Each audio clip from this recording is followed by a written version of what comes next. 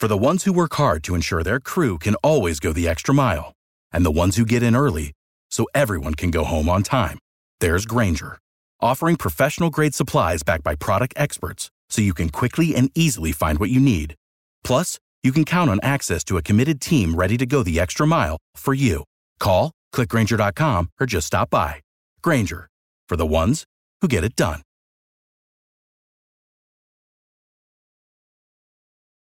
Every team, every topic, everywhere. This is Believe.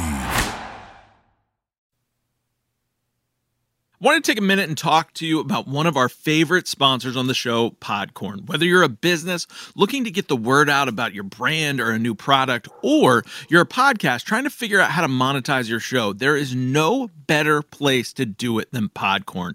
It is bananas easy. So easy, even Rick is able to do it. You simply look through the sponsorships, figure out which brands might be a good fit for your show, or if you're a show, you work with them, get your product uploaded, and find podcasts that everybody's listening to get the word out. So what are you waiting for? Head over to podcorn.com today to get started. That's podcorn.com today to get started.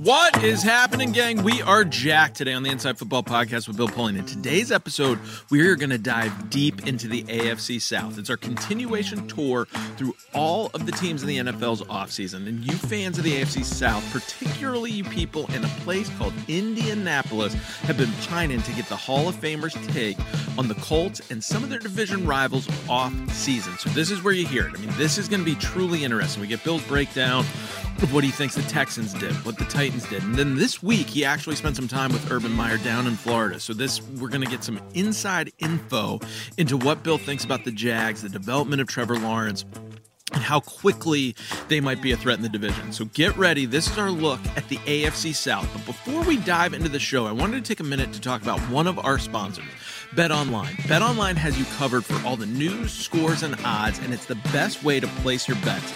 And best of all, it's free to sign up. So we've been saying this week over week, but it's true, more true now than ever. You got a hot NHL playoff season, you got a hot NBA playoff season, lots of things happening in the world that you can bet on, and there's no better place to do it than BetOnline. So head over to the website betonline.ag or use your mobile device today to sign up and receive a free 50% off welcome bonus on your first deposit.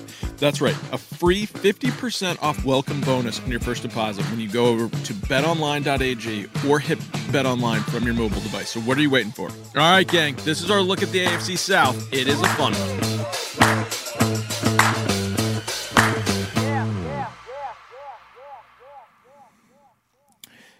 All right, what is happening, gang? We have gotten through schedule release. My excitement for our NFC East episode has still not dissipated, and some of us might be playing a little hurt today, not just injured. Or how does that analogy go? Is injured is worse than hurt, right? Yeah. You can play hurt, you can't play injured. Yeah, so I think we're fighting through injury, but we're still playing in today's episode. But that's what Hall of Famers do. I think it's because we're excited to dive into the AFC East. How are we doing today, guys? Good, thank you. Yeah, we're there for you, and we're supporting Bill in his quest to get through this show. All right, well, Rick, dive us into the AFC South. Let's do it. Okay. So we're going to start with the Texans, Bill, which is really a tale of two platoons. When you look at them, their offense really put up good numbers, even though they were only 18th in points, which they averaged 24 points a game. But in terms of combined yards per play, they ranked first at 6.4. This is in the NFL first. First in passing yards per play at 8.3. Tied for second in rush yards at 5.0. And they did give up 3.1 sacks. They were near the bottom in that. But then defense, the excellence turns to horror. In terms of points allowed, they were 27th. They gave up 29 points a game. Combined yards allowed, they were 30th at 416.8 yards. Passing yards allowed, they were 29th in the league, Bill, at 7.6 average. In rushing, they were dead last with giving up 5.2 on every rush. And in sacks, they were ranked a tie for 28th, only recording 1.4. Here's how that comes out in the combined. The point differential came out to a -5, and the turnover margin per game was -0.2. So obviously, Bill, Deshaun Watson lit it up last year, but who knows what the future holds there. What we do know is the D was bad. Were there any bright spots amid the defensive rubble? And where do you see this team going? Well, not only were there no bright spots, it only got worse in the offseason. Everybody's focusing on Deshaun Watson. There was a soap opera with respect to the hiring of the coach and the hiring of the general manager. They had employed a search firm who recommended two people as coach and general manager. They were actually in negotiations with those two people, both friends of mine, when a gentleman, I think his name is Sotheby, I could be wrong on that name. Good old Jack Easterby. Yeah, Freudian slip there. Sotheby is a realty firm. Exactly. Which the former people need in the worst way. Easterby stepped in and installed his own candidate, Nick Caserio, former colleague in New England, as general manager. And then after a long and prolonged,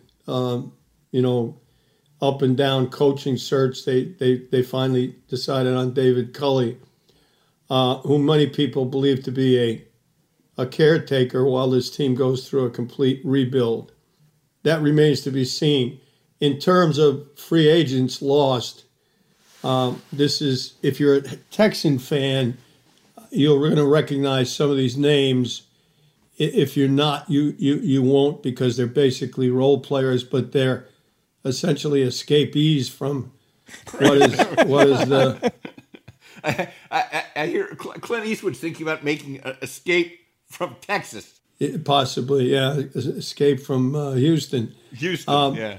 J.J. Watt, the most decorated player in franchise history. I can't say that this is unexpected, and this has nothing to do with the change in administration.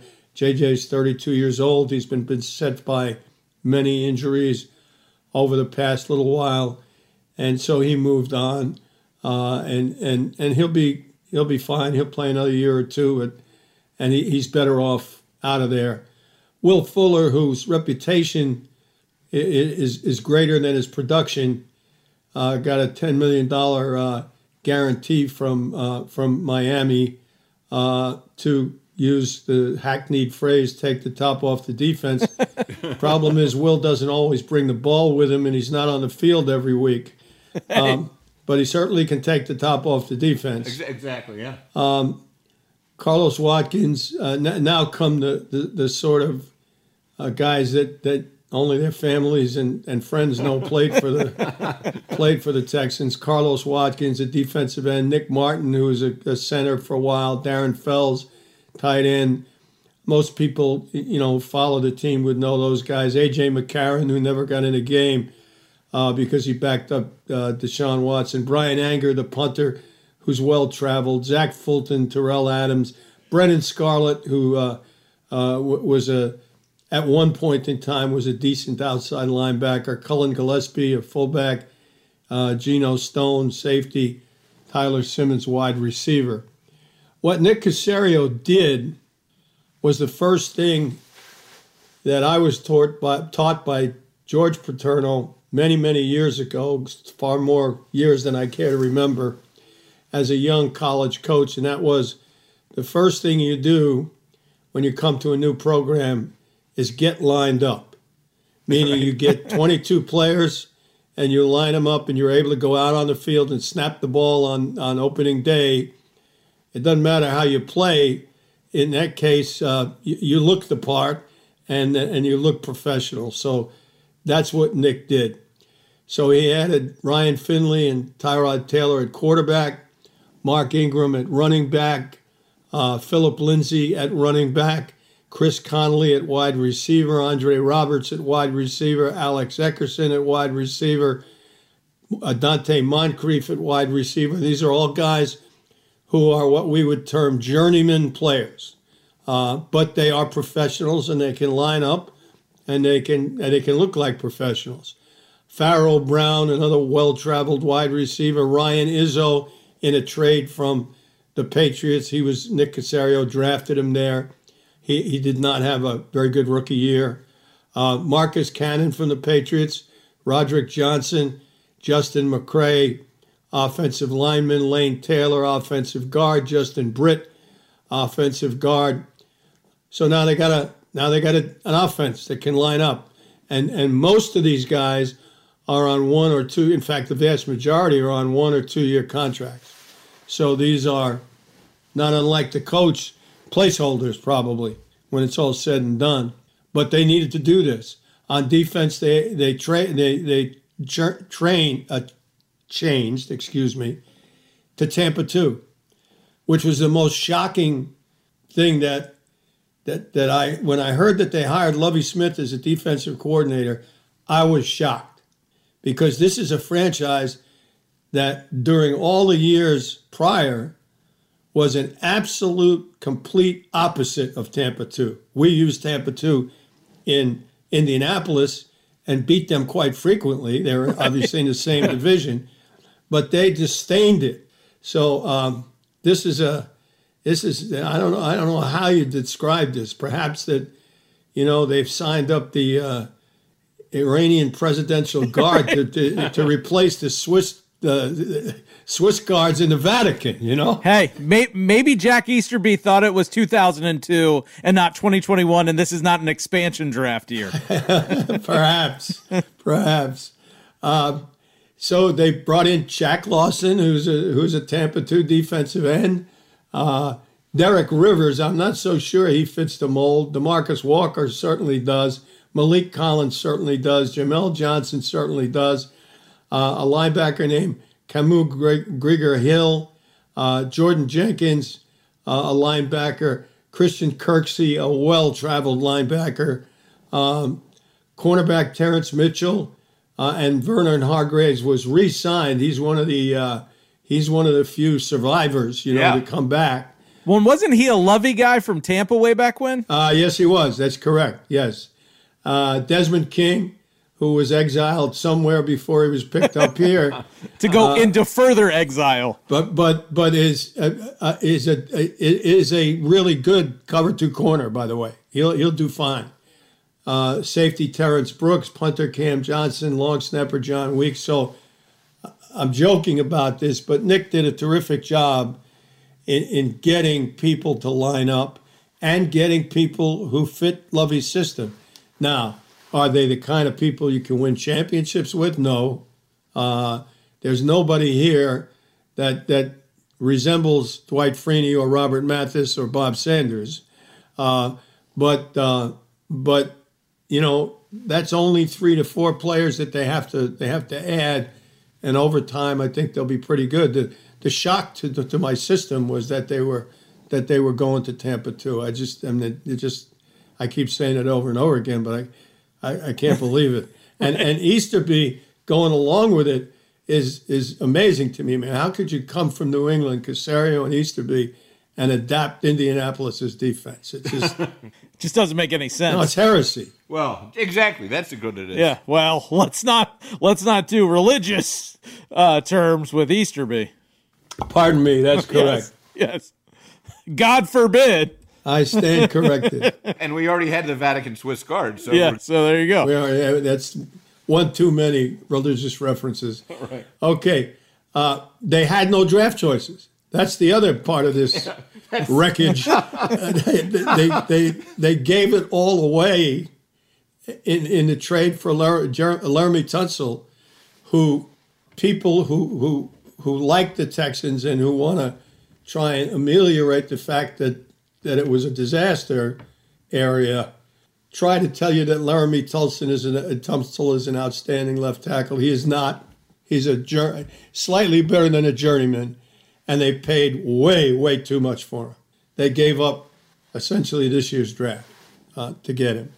So, that was a bad trade. And then, unfortunately, Bill O'Brien, who I think is a terrific coach, was acting as the general manager, didn't have a lot of support in the franchise, and made that trade. I mean, they needed a left tackle, and you could argue that Laramie Tunsil was okay at left tackle, and he is, but certainly not at the price that they paid, and that ultimately cost Bill his job. And how much of that is just the danger of having a head coach who's got a win now mentality, making long-term decisions for the franchise? Look, I would not see that sort of narrative as necessarily the case. He's looking to fill a need, which is what every coach and general manager should do. What Bill didn't have was the kind of support system from the personnel side that said, yeah, Tunsil's available and he's on the market and he's a marginal red player, and so he'll fill the need, but absolutely don't give a one for him, and absolutely don't give multiple picks for him. And that's what needed to happen. And Bill needed someone who was able to sit there with him and say, look, I know you want the guy, but we can't bankrupt the franchise to get an average player because we're not that close. We're not. You're never one player away. That's the moral of the story. And Bill also, I mean, to me, with where the complexity of things and the breadth of knowledge and so on that is operating when you're at a high level in the NFL, for somebody to be head coach and general manager. I mean, I know how hard you worked to perfect your craft, but I don't know how you could have taken on another job and been the head coach of the Colts or the Bills. I mean, it just seems to me itself to be a recipe for disaster. It's hard to do. If you're going to do it, you better have an incredible support staff on whichever side of the business your expertise does not lie. So if you're the head coach, you better have an incredible, support staff who can help you make those decisions. And even there, in the case of New England, where that's the quintessential example of someone who wears two hats. Up until last year, they really hadn't had very much success in the draft for about 6 years running. So, it's hard to do. Okay, the Texans draft, Davis Mills, they did not have a 1 or a 2. They drafted Davis Mills in the 3rd round. This, again, was an absolute need pick. Davis Mills has a very bad knee. The reason he has, I think, 5 games as a starter at Stanford. He's got talent. He can throw the ball. He was a big recruit coming out of high school. But on television on draft day, David Shaw, his coach, said he needed to stay for another year. He's not ready to play right now. And the reason he came out was because that knee is going to shorten his career, say most of the medical people. So I think his thinking was, hey, I better get in while I still have some time left. Because the knee will deteriorate over time, and or that's the history of those kind of injuries, I should say. And so they got themselves a reasonably good prospect. The question is, will he stay on the field, and how often can he develop? Nico Collins, who they also took in the 3rd round, is a big, powerful power receiver. And it would indicate West Coast offense, although we don't know, in the end what they're going to play. We'll figure it out when they get on the field. But Nico is a power receiver, not a guy that he's a 3rd rounder. He's got good hands. He's tough. He runs good routes. He's not fast. It's that simple. Brevin Jordan, the tight end from Miami, Florida, is the reverse. He's a 5th round pick. He's not a blocker. He's not a guy that is a great detail guy. He's not a guy that's real physical, running after the catch. But he does have good hands, and he's fast, and he runs routes. Runs pretty good routes. Many people compare him to the kid from North Carolina who went to Detroit, Eric Ebron. And that's not. I mean, that's not a flattering comparison. No. But I can see the similarities. I hope he has, a little more want to than Eric Ebron. And then Garrett Rollo and is a linebacker, and Roy Lopez, a defensive tackle. Lopez, I've seen at Arizona, not bad. He'll fit for Lovey. He'll get up the field. I don't know Wallow. He's from TCU, but I can tell you they play a style similar to Tampa 2. It's actually a 3-3-5, but you have to be athletic to play it, so he fits the mold. But, we'll see what develops here.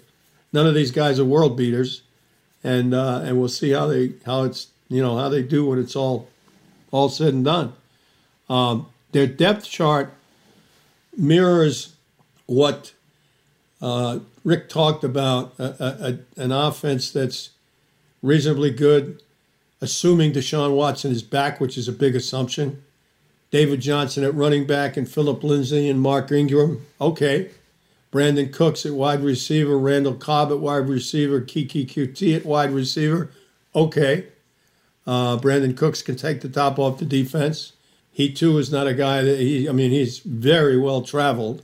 I think largely because he gets more money than his production finally adds up to, and people kind of say, well, too much money to pay for this kind of production. Randall Cobb is a tough, hard-nosed, blue-collar slot player. Kiki UT is a poor man's Randall Cobb. Jordan Akins is the tight end right now. Laramie Tunsil, Matt Sharping, Justin Britt at center, Marcus Cannon, and Titus Howard at right tackle. As I say, there's not a lot of all-stars there, but they can line up, and with Deshaun Watson, they'll be entertaining, and they'll move the ball, and they'll be respectable. On defense, this is anybody's guess, of course, because you don't know what's going to happen once they get on the field, but Vincent Taylor, Malik Collins, Charles Omenihu, and Whitney Merciless will whether Merciless moves to defensive end or only plays there in nickel or dime situations remains to be seen. But he's a very good pass rusher.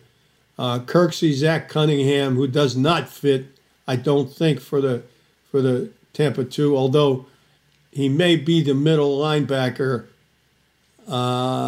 He's probably a good candidate. It's just popping into my mind that he can run a little bit, and he's got some instinct about him. Bradley Roby comes over from another team, but he's suspended for a couple of games to start the season. Eric Murray. Justin Reed is a pretty good player, I think. Terrence Mitchell is a pretty good player. So, again, they lined up on defense. They did what they had to do.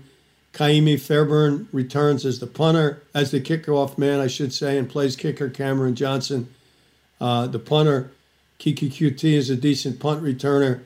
Andre Roberts is a very good kick returner, and John Weeks is the long snapper. So it's this is not a good picture, and because Deshaun Watson's availability is, to say the least, questionable at this point. Lord help us if he's not there at quarterback. If they're forced to trade him, they will have to get someone back who can play quarterback. So right. It's not a pretty picture. How tough is this also? Because like in a lot of situations, right, you would see a lot of young talent on a team like this where the needle moving up would be, hey, these guys are improving. What is a positive outcome, especially if there's no Deshaun this season for this team? The positive outcome is that you're going to get a very high draft choice. Yeah, exactly.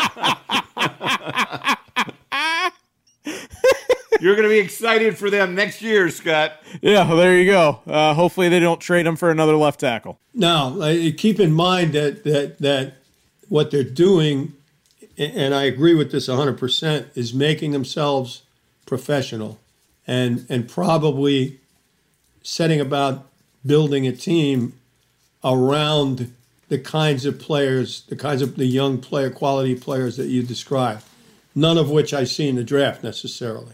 In this draft. We'll see. Right now, it doesn't look promising at all.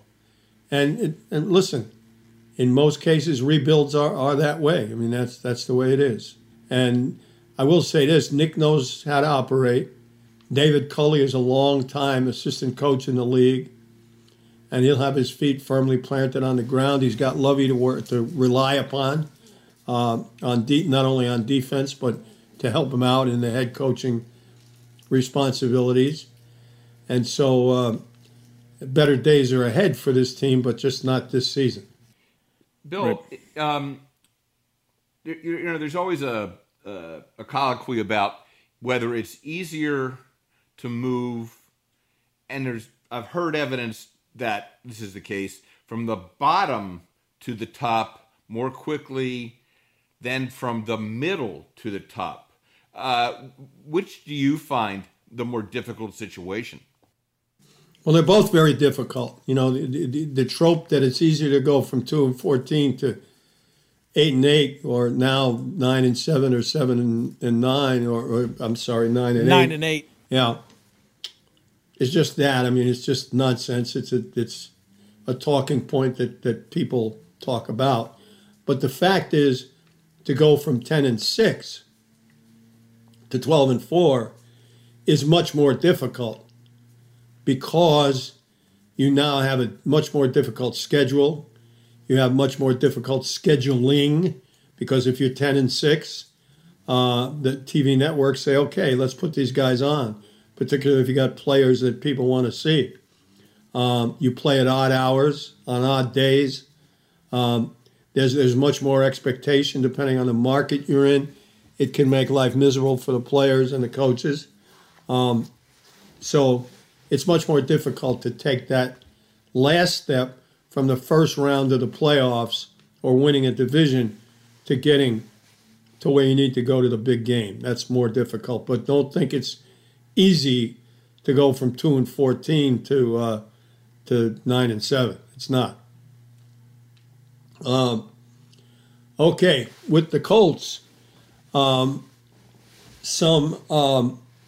familiar names leave, but that's always the case with a team that has really good players, and the Colts do. So there's some guys that they need to sign long-term, and as a result, people leave. So Danico Autry, who's 31 and a very solid defensive end, leaves. He goes to Tennessee in the division for 3 years with $9 million guaranteed. Jacoby Brissett, who's an excellent backup quarterback, and I don't know if he's landed anywhere yet. He's in Miami. He's in Miami. Okay. Yeah. That's a great pickup for Miami. He's really a solid player, and you can do a lot of things with him.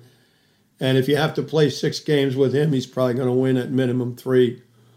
I'd rather him than New Orleans guy every day of the week, because he takes care of the football and he makes solid plays. He can make plays with his feet. Anthony Walker Jr. was a really good middle linebacker. He's only 26.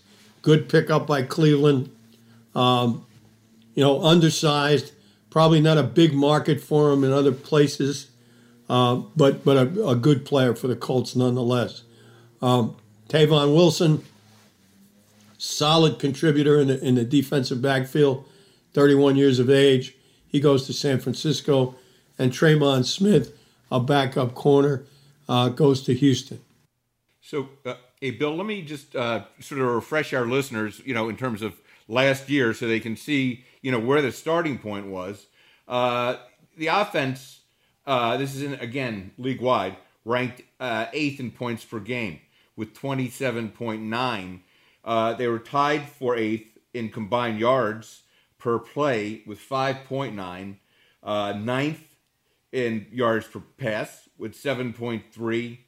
13th when it came to the average rush amount, which was 4.4. And then they protected well. They were ranked 2nd, only giving up 1.2 sacks per game. On the defensive side of the ball, They, in terms of points allowed, they were tied for 11th at 22.9. The combined yards allowed, they were ninth at 335.9. Passing yards, they were tied for 19th. Rushing, though, they were great. They were number one against the rush, and they were 12th in terms of sacks recorded. It gave them a point differential of a little over +5, and a turnover margin of plus 0.6 per game. So, as you go through, when you get to the defense, obviously strong against the run. Maybe you tell us a little bit about why the pass was more problematic, along with where you think the offense is headed. Well, they added a number of players in the offseason, some of whom returned, which are the most critical elements of the whole thing, I think. The trade for Carson Wentz. Obviously, he's the starting quarterback, and he's back with Frank Reich, and Frank will get him straightened out. He'll have a line that can protect him, and I think you'll see the old Carson Wentz reemerge. Marlon Mack re-signs a 1-year, $2 million contract. He did not get what he thought he might on the open market. But that's a great get for the Colts. That is a great get. I mean, that's absolutely right. Now you add him to last year's number one choice, and now you got yourself and Raheem Hines. Taylor. I mean, what are we talking about? Yeah, we're talking about a damn good offensive backfield. Yeah.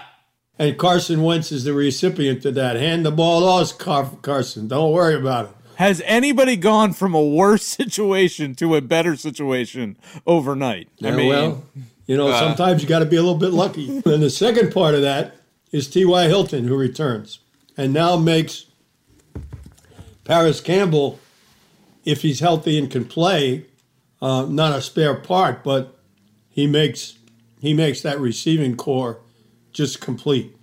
And again, he's like Marlon Mack. He's a beloved figure in Indianapolis. They added Julian Davenport, Eric Fisher. Pardon me. We got to give it up to Bill for playing injured today. Exactly.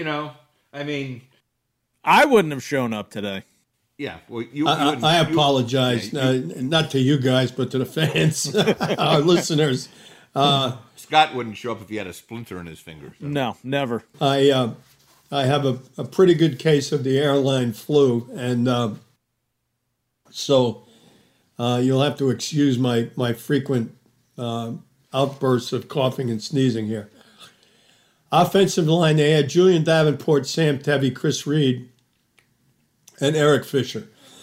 Eric Fisher probably ends up, when he gets healthy, starting, and he probably can play, as long as he's healthy, pretty close to the level that Anthony Costanzo played at. And if that's the case, they remain the number one offensive line in the league.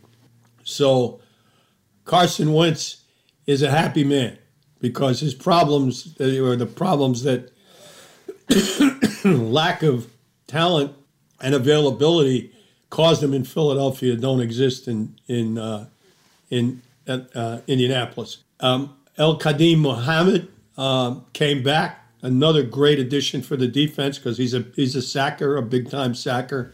Antoine Woods at defensive tackle is a good backup piece. Xavier Rhodes returns for another year at corner. And Sean Davis, a good piece in the secondary, signed a 1-year deal. This speaks to what a coach can do in terms of acquiring players. Carson Wentz, Marlon Mack, T.Y. Hilton, Eric Fisher, El-Kadim Mohammed, and Antoine Woods all could have gone other places. And they went to Indianapolis because of Frank Reich and Chris Ballard. It's that simple. So when you have a good front office and a good coach, you're going to attract players. And an owner that's willing to spend, as Jim Irsay is, there you go. You get good players. In the draft, Kwity Paye, outstanding prospect from Michigan. Not a lot of production, still learning the game.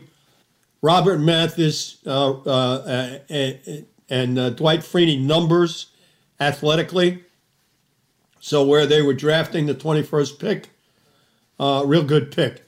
Dale Adebingo is injured. He's probably back mid-season. They took him in the second round. He's a long guy with real good edge speed and slipperiness. So what they did was they brought in 2 defensive ends who they hope will contribute for the next 6 or 8 years. And without the injury, he would have been drafted a lot higher. He would have been a first rounder, yeah. He would have.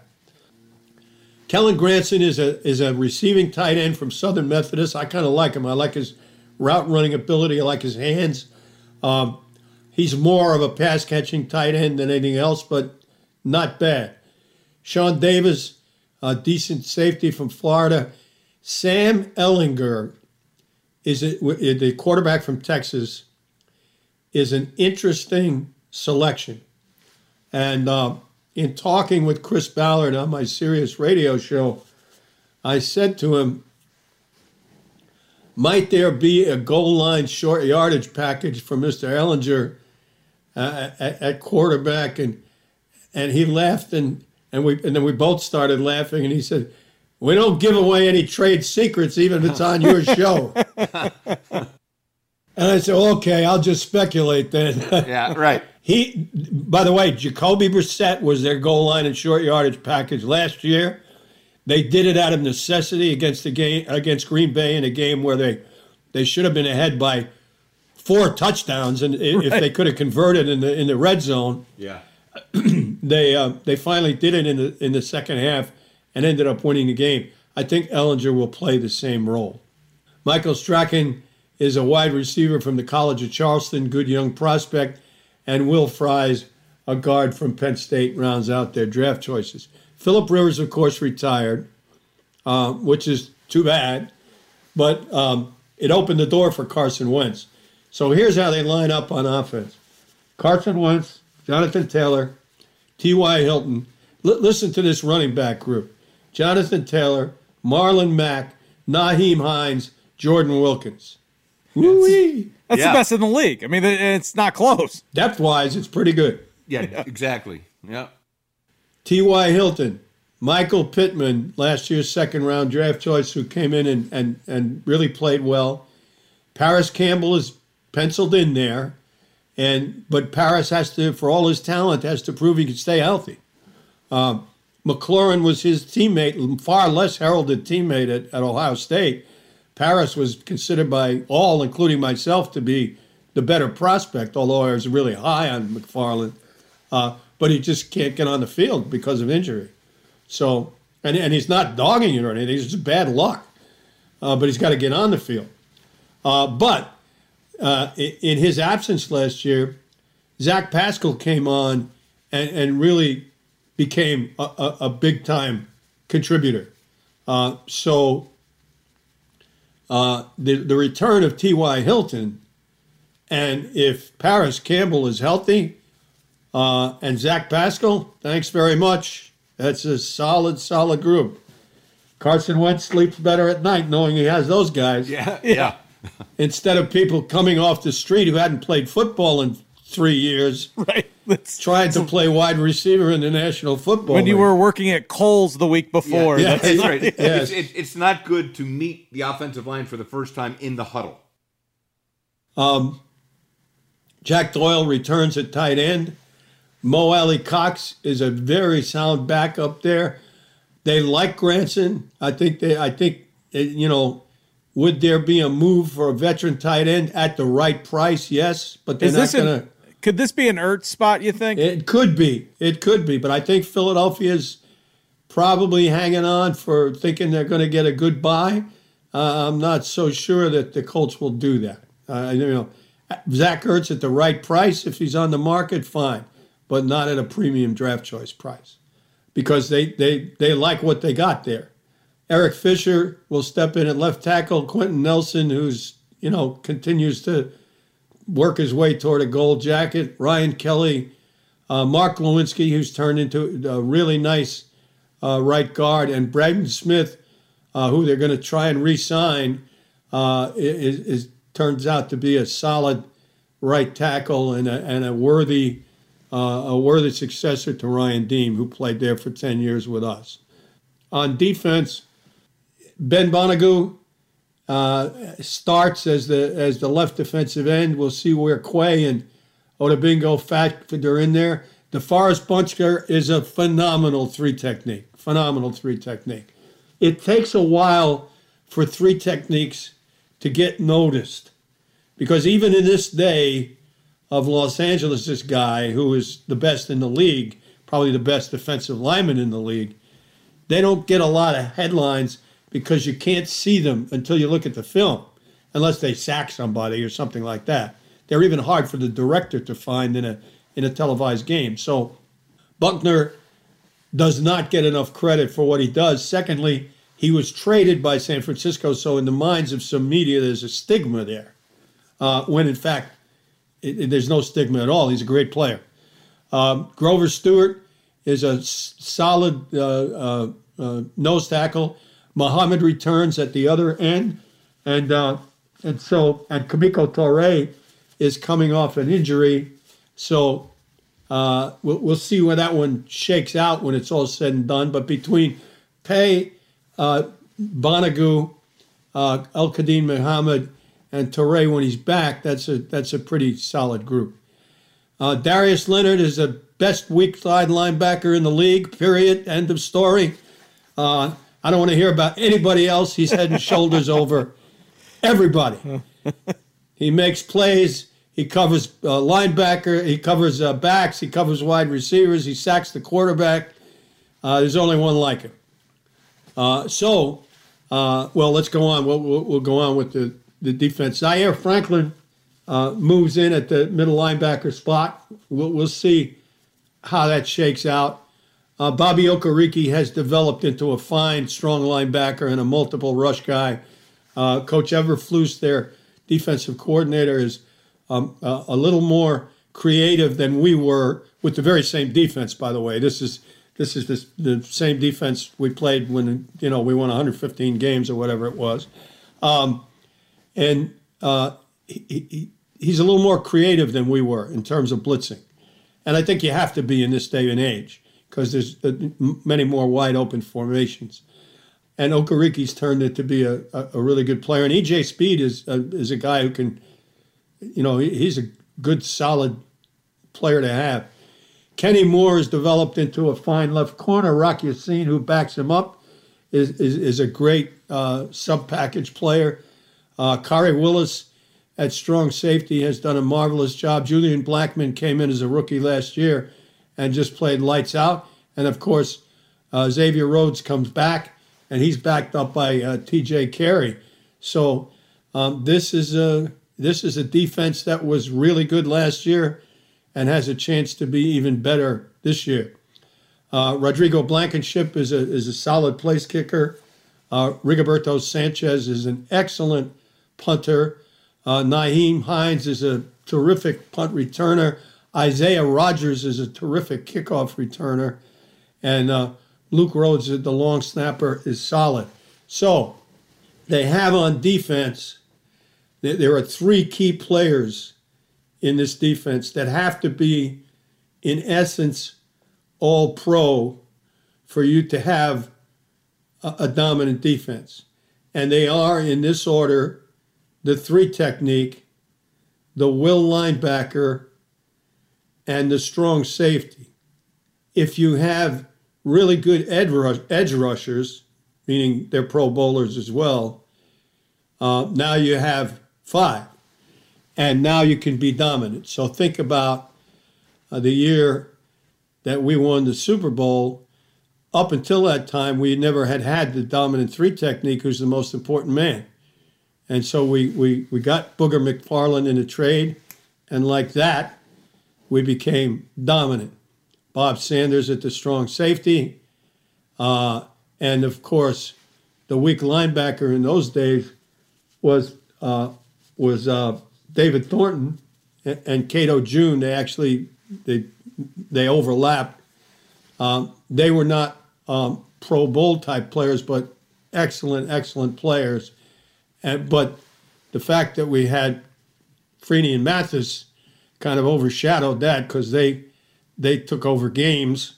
And then this group is the same way. The question is Khari Willis going to develop and Blackman going to develop into the kind of tandem that can be big-time producers? I think the answer to that is yes. Blackman is already showing that, and I think Willis did too. So this is a defense that I think is going to be better than it was, and it was damn good. So the bottom line is this team was one poor throw, the fourth down attempt for the touchdown instead of the field goal against Buffalo in the playoff game, because Rivers missed the crosser when he was wide open. The call was good. Don't argue with the call. Should he have taken the points? Probably in hindsight, yes. As Marv Levy used to say, if what you called didn't work, you should have called the other thing. But the bottom line is the call was a good call. The player was wide open. The crosser was wide open. The quarterback missed the throw. So, and maybe a better player would have caught it too. You know, maybe an all-pro would have caught it. But they're one play away from advancing in the playoffs. And so they would have beaten on the road the team that went to the championship game. Now, do I think last year that they were as good as Kansas City? No, because I'm not sure that in Kansas City they would have had as good a chance to beat them as they might have in Indianapolis, and that wasn't going to happen. But were they good enough to go to the championship game? I don't think there's any question about that. So while obviously, you know, the horseshoe is tattooed on my left arm, right near my heart, and I was conflicted as hell in that playoff game. We're not going to say where the buffalo is tattooed right now. Yeah, the other arm. All right, I'll let you go with that one. Yeah. This is a team that is good enough. Now, yeah. Carson Wentz has to be the old Carson Wentz, and if he is, they're good enough. It's that simple. Yeah. Yeah, this is a problem. This team is a problem in the AFC. They are a game better than your metaphorical 10-6, but the way you see this team and, you know, with what they've done in the offseason, you see no problem in getting to, I mean, the next level is basically going almost all the way, and you believe they can do it. I think they're capable of it. Now, you know, whether you do it or not is affected by any number of things, the most important of which is injuries. But, you know, do they have the organization? Without question. Chris Ballard, I don't know if he got the Executive of the Year award. If he didn't, he should have. But he's in that category. Frank Reich is an incredible coach, incredibly forward-looking. Witness what they convinced their players to do in the offseason program. Frank talked with all of his players and said, look, if you come in for 11 consecutive days and give us everything you got, we won't have 11 on 11. We'll work only on individual and group work, and then it's over by strength and conditioning, and then by Memorial Day, you're gone. We'll see you in July or August. And with blowback from the union and blowback from the NFL office, Jim Irsay did what he always does. Hey, I'm backing my coach and general manager 100%. They're going to do it. So that tells you where their mindset is. You know, when you get back T.Y. Hilton and you get back people like that who want to come back and play with this group and for this coach, that tells you a lot of what's going on. Am I biased? You bet I am. Yeah. You know, I've been with Frank Reich for 35 years. So Right. And he now will have both tattoos as well. He will. Yes, he will. Yes, he will. And but it's a bias based on facts. Yes. So it is a very reasonable thing. And as you say, the fact that they're willing to do what other teams are not, it shows you what the players think of Frank Reich. So yeah. So we want to take a break in the middle of the show to talk about a product we absolutely love. That's Got Stubs. Now that the world is opening up again, guys, and you can start thinking about going to sporting events, going to concerts, going to the theater, what did you guys miss the most? What do you guys want to go see as soon as you can? First of all, I got to say, Scott, just having access to the ability to look out there, look all over the country, see things that you would love to do. I mean, this thing didn't exist. You're too young to remember this, Scott. But people couldn't do this. The only way you got to events was to stand out in front of stadiums or concert halls and hope somebody wasn't scalping too badly or gave you a real ticket that wasn't a fake. So, I mean, the whole idea of this is great. One thing that jumped out at me was kind of local to your area, Scott, at the Birchmere in May. The Amish Outlaws are appearing. Hey, look at that. One of the great cover bands of all time. These, for those who don't know them, these are some guys from... I guess you'd call them straight out of Lancaster. and they're permanent Rumspringa, these guys. Yeah, feel free to send all your hate mail, as per usual, to IF Bill Polian and reference Rick. If you've spent the entire time in COVID inside, it's awesome to know that the thing you want to do most is go to 8 people to the Birchmere and see somebody breaking Rumspringa. Well, hey, you asked. That's my there you go. Bill, what would it be for you? Please make sure you send that hate mail referencing Rick. Yes. I don't want to get caught up in all these obscure references which people seem to dislike. In any event, this is as sincere, as honest as I can be. One of the things that I have missed most during this long hiatus is live theater. And one of the things that I miss most is having the ability to go to New York, where we'd still have friends and relatives, and like we used to do in the old days, be able to go and see 3 or 4 shows in a 7-day span. Broadway is back and open, but tickets are so hard to come by, and you can't go on the come. You can't hope that you'll go to the kiosk on Broadway and somebody will have some tickets for a matinee because you're spending a ton of money for the flights and a ton and a half of money for the hotel room and all the rest.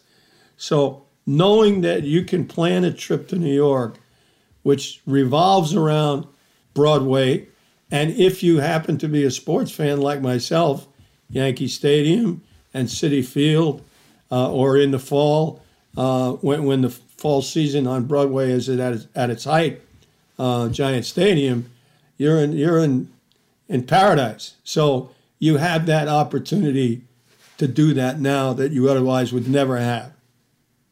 Very true. Well, for all of your ticket needs, Got Stubs has got you covered. They're not like the big ticket brokers. It's 100% guarantee. They donate some of their proceeds to a local charity in Chicago. They're really great guys. So as you think about re-entering the universe, look no further than Got Stubs. They've got you covered, and eventually they will have your Broadway tickets. For me, I think it would be going down to Kiowa on Thursday, but that's probably it's tougher to get on the island this week than it is to actually get on the ocean course. Yeah, that's very true. But now, don't forget, they got tickets to Wrigley Field, which is always the hottest ticket in Chicago.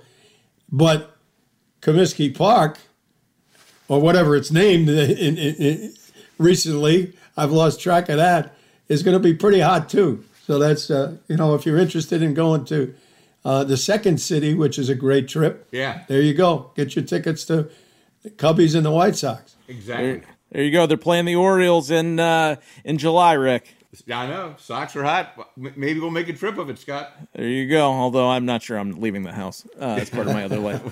All right. Yeah. Well, you gotta know Scott to understand that. Yeah. Well, there you go. All right. Well, for all your ticket needs, check out GotStubs.com. They've got you covered. And now to the rest of the show. All right. Well, let's go to the next interesting situation in Jacksonville. So we're going down to Jacksonville now. All right, we're heading to Jacksonville, and I spent some time with the newly minted head coach the other night, and really enjoyed it. And we had a lot of good talk, and he's on top of things. Urban Meyer, he knows what he's facing. Most importantly, knows what he doesn't know. Had a lot of questions about how to handle a long season and how to approach various management issues with the squad that don't occur at the college level. A lot of discussion about that. Got a good solid general manager with him. So in Trent Baalke, you got Tom Gamble down there in the personnel department, who was with me for a long time and who I think very highly of. So I think they're headed in the right direction. So let me give you that tail of the tape from last year to see where they're starting. And, of course, they ranked 30th in points per game at 19.1. They ranked 24th in combined yards per play, 26th in passing yards per play. They were 25th in sacks allowed. Defensively, it didn't get any better. It got worse. Points allowed per game, they were 31st. Same thing with yards allowed. They were tied for 23rd on yards per pass, 27th in rushing yards allowed. That wound up adding up to 31st in point differential with a minus 11.6 and a turnover margin of minus 0.6 per game. There's a reason you get to pick first in the draft. The Jags stats tell you the story. Tell us the rest of it, Bill. A good talk with Urban Meyer. Hey, maybe they'll have Tim Tebow at tight end. We'll see what happens. We're not talking about that. Okay, but that's it. You got to mention that. Okay. All right, you're right. It's banned. Obligatory mention. Let's move on. Right. Exactly. First of all, the record last year was by design. The previous general manager decided to tank, gutted the team way back when he made the Ramsey trade, trying to stack up for this particular year. Whether it was because he believed they'd get the quarterback or not remains to be seen. The fact it's immaterial now anyway, and so this was a tank job. And it cost, like all tank jobs, it cost a lot of good people, including my son, their jobs. And the end result will only, in fact, it cost virtually everybody their jobs. The end result will only be known 4 or 5 years down the road. But tanking almost never benefits anybody, really. It benefits the franchise sometimes long term. It did not in Cleveland. The jury's out on whether it will here or not. The players that they lost are almost immaterial. Keelan Cole, decent wide receiver. Al Woods, defensive tackle. Chris Connolly, journeyman wide receiver. Mike Glennon, journeyman backup quarterback. Rasheen Melvin, a halfway decent corner. Eric Stolbert, tight end. Greg Maben, Kamalai Correa. I mean, there are no household names there. So Keenan Cole is probably the most productive guy. He's 28. He went to the Jets on a 1-year deal at $5 million. I mean, that's the definition of a journeyman player. Right. Yeah. And not to denigrate him. I mean, that's where he falls. Yeah, that's what you build a league on. So Hey, there's nothing wrong with the journeyman salary in the NFL. Yeah, that's exactly right. I'll be happy to be a journeyman at that price. Sign me up. They added a lot of players. Some of this, I think, is the personnel department. Others of it are people that the coaching staff knows from other spots. This will smooth out over time. And I think they got some good guys here. And, you could argue that they could not have been worse than what they were. And that's probably true. C.J. Beathard comes in as a backup quarterback. Carlos Hyde, who was played for Urban at Ohio State. The one area they have talent is at running back, but you always need a backup.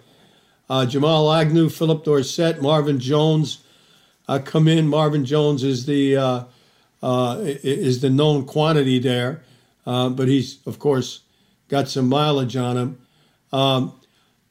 Cam Robertson received the franchise tag. In looking at it, I'm not sure they had much of a choice there. I'm not sure that they want to sign him to a long-term deal. By the way, I didn't talk personnel with Urban, so he's not interested in my opinion, nor am I interested in giving it to him. But that's what you get paid for. Tyler Shafley, they signed an offensive guard. Adam Gostins as a defensive end. DeJuan Smoot, 2-year deal, pretty solid defensive end. Jahal Ward, a defensive end. All of these signings, by the way, tell me that they're headed to the 3-4 area, power 3-4 or power 4-3 area, power defense. Malcolm Brown acquired in a trade with the Rams. Roy Robertson Harris, Daniel Ross, Damian Wilson, Sidney Jones re-signed, Damian Wilson re-signed.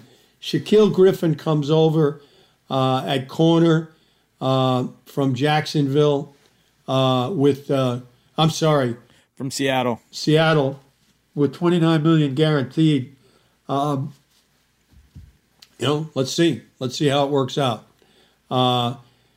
If they're not planning on playing Seattle's defense, and it doesn't look like they are, I don't know if that's worth the money, but we'll find out. Rudy Ford, Rashawn Jenkins signs a $16 million guarantee at safety. Josh Jones re-signed with the Jaguars. So, generally speaking, a mixed bag. The Shaquille Griffin deal, unless he's a real, solid contributor, that's not a deal that you jump up and down about. But who cares about the cap money anyway? They're not going to be in any danger of being anywhere near the cap. So they had lots of available space. Yeah, they did. Right. Okay, Trevor Lawrence. We know Urban said to me in pure football speak the other night, there were some people who are not football people there standing and listening. And he said, as you know, Bill, you never know until you know. So, but I think we're going to know pretty quickly. I saw people kind of shaking their heads, and I said, Urban, that's exactly right. Yeah, I couldn't agree more. Right. So, what? But he's right. They don't know yet, but the trend is entirely positive. And I think in the long run, it will be positive as well. The other big thing that shocked me was that the big story was Travis Etienne working at wide receiver. Well, first of all, Trevor was on a pitch count because his left shoulder was operated on. So they don't want to put any stress on his body until the shoulder is 100% healed up. And why not use Travis as a slot receiver? He can catch the ball. He runs really good routes. You got the big stud Robinson back there to tote the mail and do the heavy duty lifting. Why not? What's the big deal? Well, I guess it was a big deal. He's a running back. How can you put him at wide receiver? Easy. Just move him out there. They also did this at Ohio State. It's not a surprise. You had the Curtis Samuels of the world. Right, they had exactly. players like this who did this role. That's exactly right. Tyson Campbell comes over from Georgia, third-round draft choice. I'm sorry, second rounder, 33rd pick. I think he's going to turn into a pretty good corner. He's got a lot of work to do. There's a lot of rough edges there, but I think he's going to turn into a good one. Walker Little comes in from Stanford. He was an opt-out last year, and he's got some injury history. But if he's healthy with the 45th pick in the draft, I think this was a good pick. It's a big if as to whether or not he's healthy. That's the key. He has not played a lot of football. No, he has not. Yes, nope. Andre Cisco, safety from Syracuse. This is a ball hawk who's probably, in the early part of his career, a situational safety who plays back and plays the ball and becomes a ball hawk. He's got to grow into the job, but there's a lot to like here. He's a playmaker, that's for sure, and you can never get enough of those. I really like Jay Tufili, the fourth-round pick. This is an active, tough, hard-nosed, I like football and I want to go knock you on your back guy. I really like this guy. I think he's going to become a good player. Jordan Smith comes from Alabama Birmingham in the fourth round. Really good prospect as a defensive end. Luke Farrell is a blocking tight end from Ohio State. He's a complete tight end. You can attach him, and I'm certain he'll be pretty good. And he's probably better prepared to play tight end than the more heralded guy that they're thinking of signing. And Jalen Camp, a wide receiver from Georgia Tech. Frankly, I don't know very much about him, but I think by and large, this was a really good draft. And again, they're feeling their way. Everybody has to get used to this is a new process, a new team, and this is a learning year for everybody. So at the end of the year, we'll sit back and say, look, there was progress here. I think there's no question there's going to be progress. And at the end of the year, Urban will have a very detailed, solid going forward plan based upon what he's learned from his experience in the NFL this year. Can he coach? Without question. Is he a good football man? Without question. Did he hire a good staff? Without question. All of that is not an issue. So it's a question of how to handle 17 games, which he's never had to do before.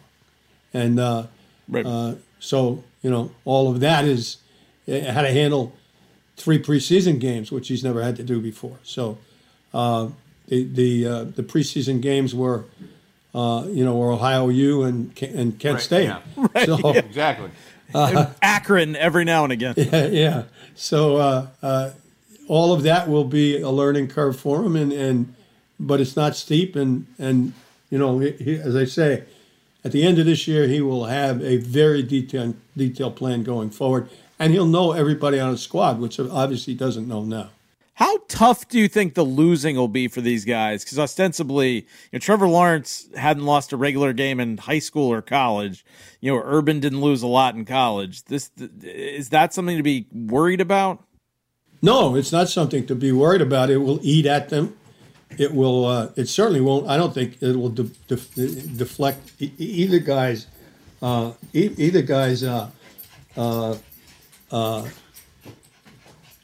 Confidence. We got a fourth guest on the podcast. Yeah, today. we did have. We had a cameo appearance today by Teddy Polian, our dog, who's been away for a while, and she just came in to say hello. And say, Dad, take some cough drops. Yeah.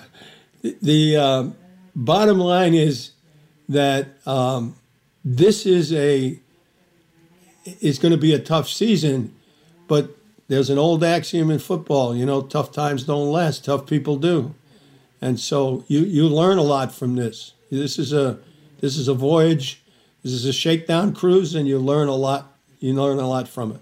So, Bill, in the past there have been outstanding college coaches that had a hard time making the transition from college to the pros. But Urban seems like the type of guy, I mean, you know him well, who, though he's facing something new and how you motivate players and what you do is different, he seems like the kind of guy who's A, so well respected, and B, the type of person he is, should be able to handle the transition. Without question, he's won every place he's been. You know, he won at Bowling Green, he won at Utah, he won at Florida, he won at Ohio State. That's not an accident. And in a lot of those places, Utah and Bowling Green, he didn't have any recruiting advantages at all. And he knows talent. I mean, look at the people that he had at Florida. Tebow's probably one of the few that haven't made it in the National Football League. That's the irony of all of that.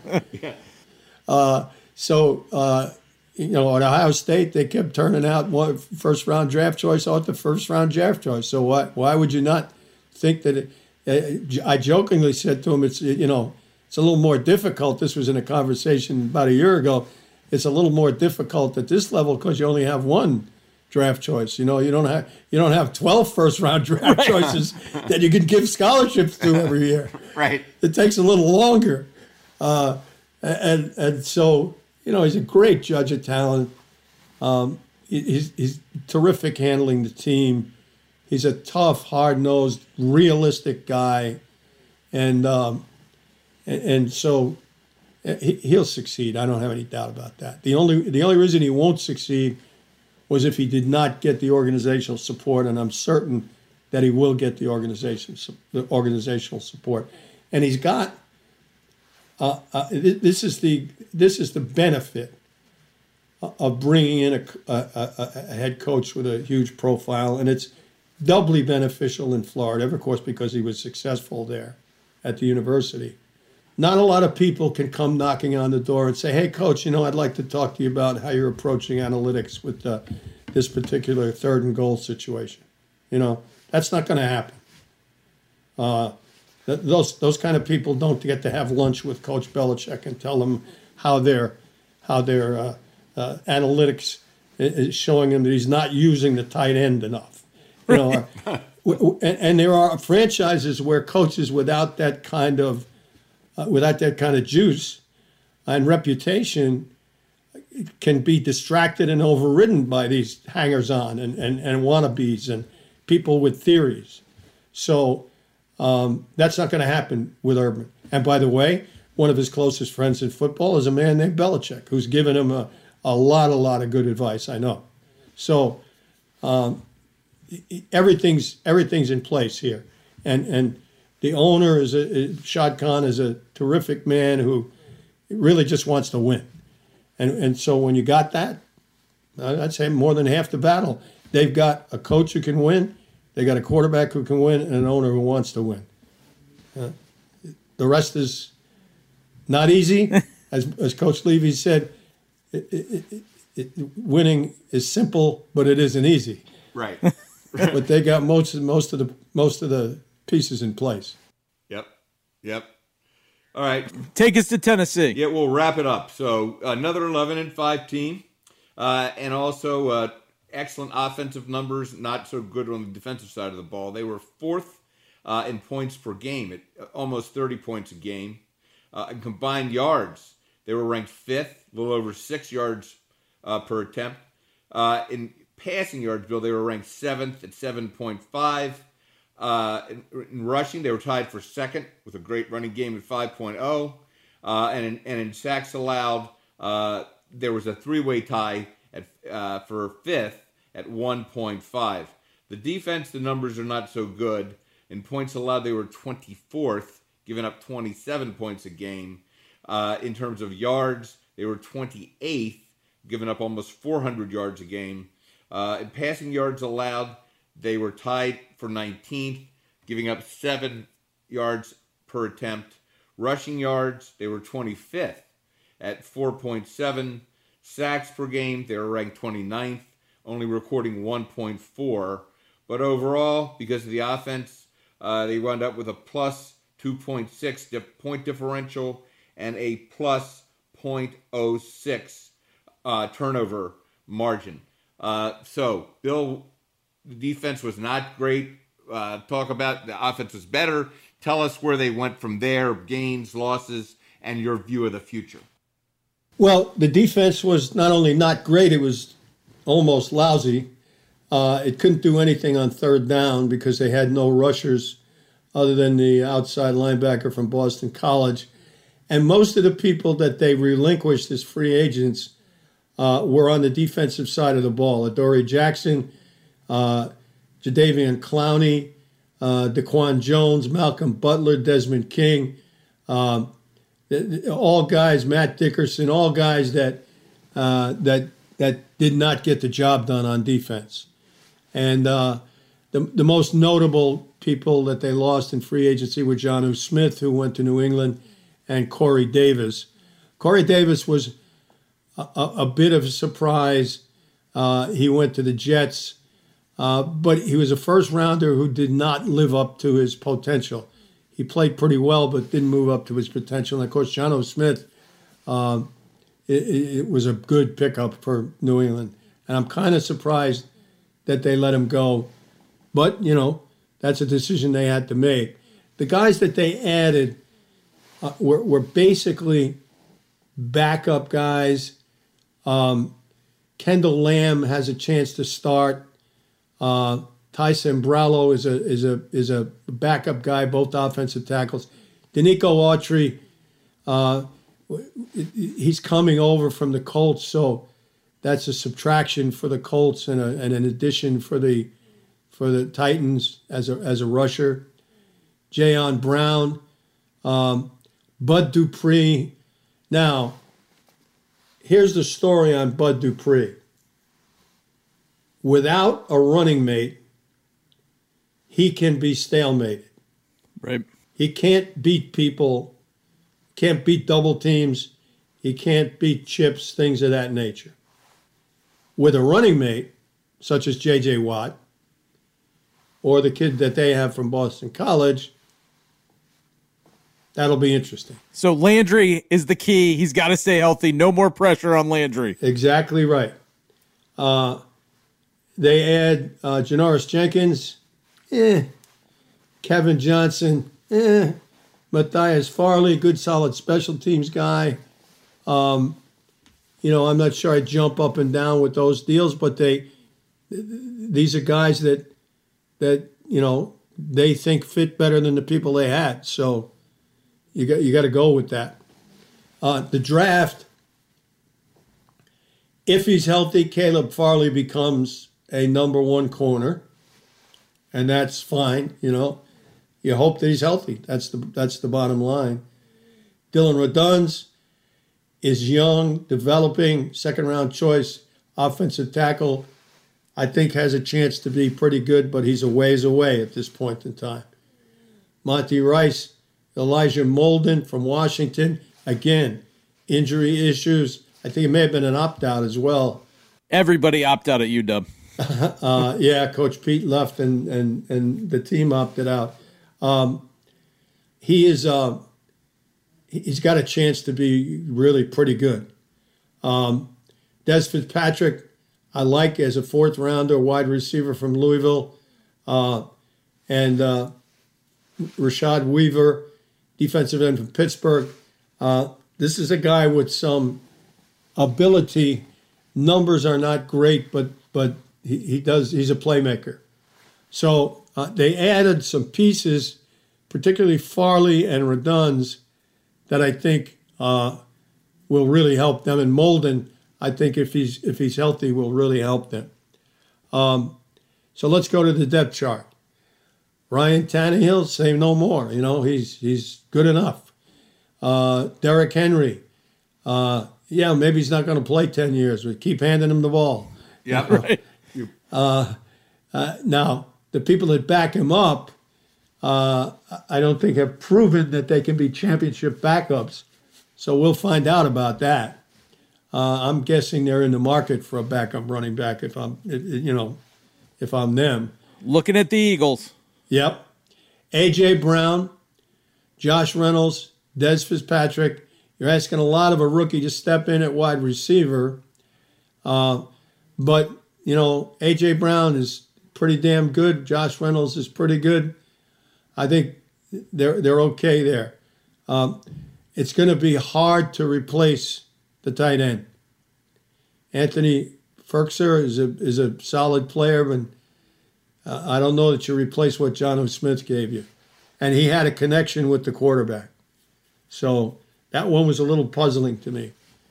Essentially, they kept Taylor Lewan and let the tight end go. They re-signed Taylor Lewan, who, is a decent left tackle. Roger Saffold has found a home at guard. He was a heralded offensive tackle coming out. Many of us thought that he was not an offensive tackle. We were proven right. And to his credit, he moved to guard and has become an outstanding guard. Ben Jones at center is fine. Nate Davis, and they're penciling in Reduns as a possible starter. I'm not so sure that I think there's a ways to go there, but we'll see. That's a position that you want to keep an eye on, and the running back position is one that you want to keep an eye on, and the wide receiver position is one third wide receiver you want to keep an eye on in terms of who can step in and really perform there. But talent-wise on offense, this is definitely a step back a little bit. Yeah, a little bit. I think so. On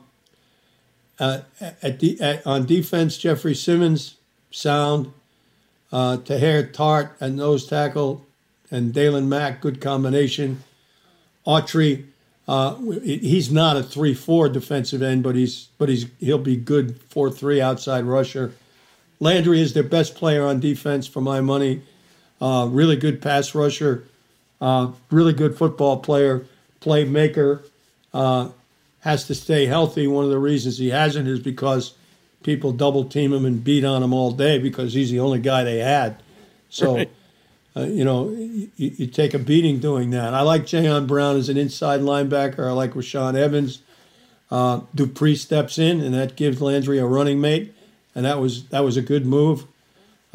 Jenkins has been a solid, if not outstanding performer at corner. Amani Hooker is a solid performer at strong safety. Kevin Byard has really not taken the step beyond what he was 2 years ago when he had all those interceptions, but I think he's capable of it. It just depends on how things go. It's tough to be a ball hawk when there's nobody to rush the passer. That's what they were. Yeah, right. If not statistically, at least in terms of how you rate people by the eye test, they were the worst third down defense in the league last year. So right. It's hard to be a great performer when people can pick you apart on third down because you don't have any rush. And then Farley, we said, has the makings of a great corner. He's as good a prospect that's come along at that position in a while, albeit that he has a bad back. So that's the Titans depth chart. I would say right now, this is the Titans and the Colts, just like the old days, and right. fight it out for the division championship. Yeah. But on paper, the Colts have a better roster than the Titans, don't you think? Well, I don't know. We'll see. I never worry about on paper. If you ask me, do the Colts have many question marks? The answer would be not as many as the Titans. But we'll find out. As Boomer says, that's why they play the games. Yep. All right, gang. Well, that is our tour of the AFC South. As always, we'd like to thank our sponsors, BetOnline and Got Stubbs. If you have any questions for us, hit us up on IF Bill Polian on Twitter, and we will be sure to cover them in the show. Next week, we stay in the South, and we're heading to the ever-changing NFC South. Some things stay the same, but some things change. Thank you for playing injured today, Bill. Hey, my pleasure. Glad to do it. All right. Hey, Scott, I think we should get Ludens as our sponsor for Bill. Yeah, there you go. Absolutely. Rick pitching on air today. Always nice. There you go. I'll give that a big endorsement. All right, guys. All right, everybody. Stay well. Take care of yourself. Talk to you next week.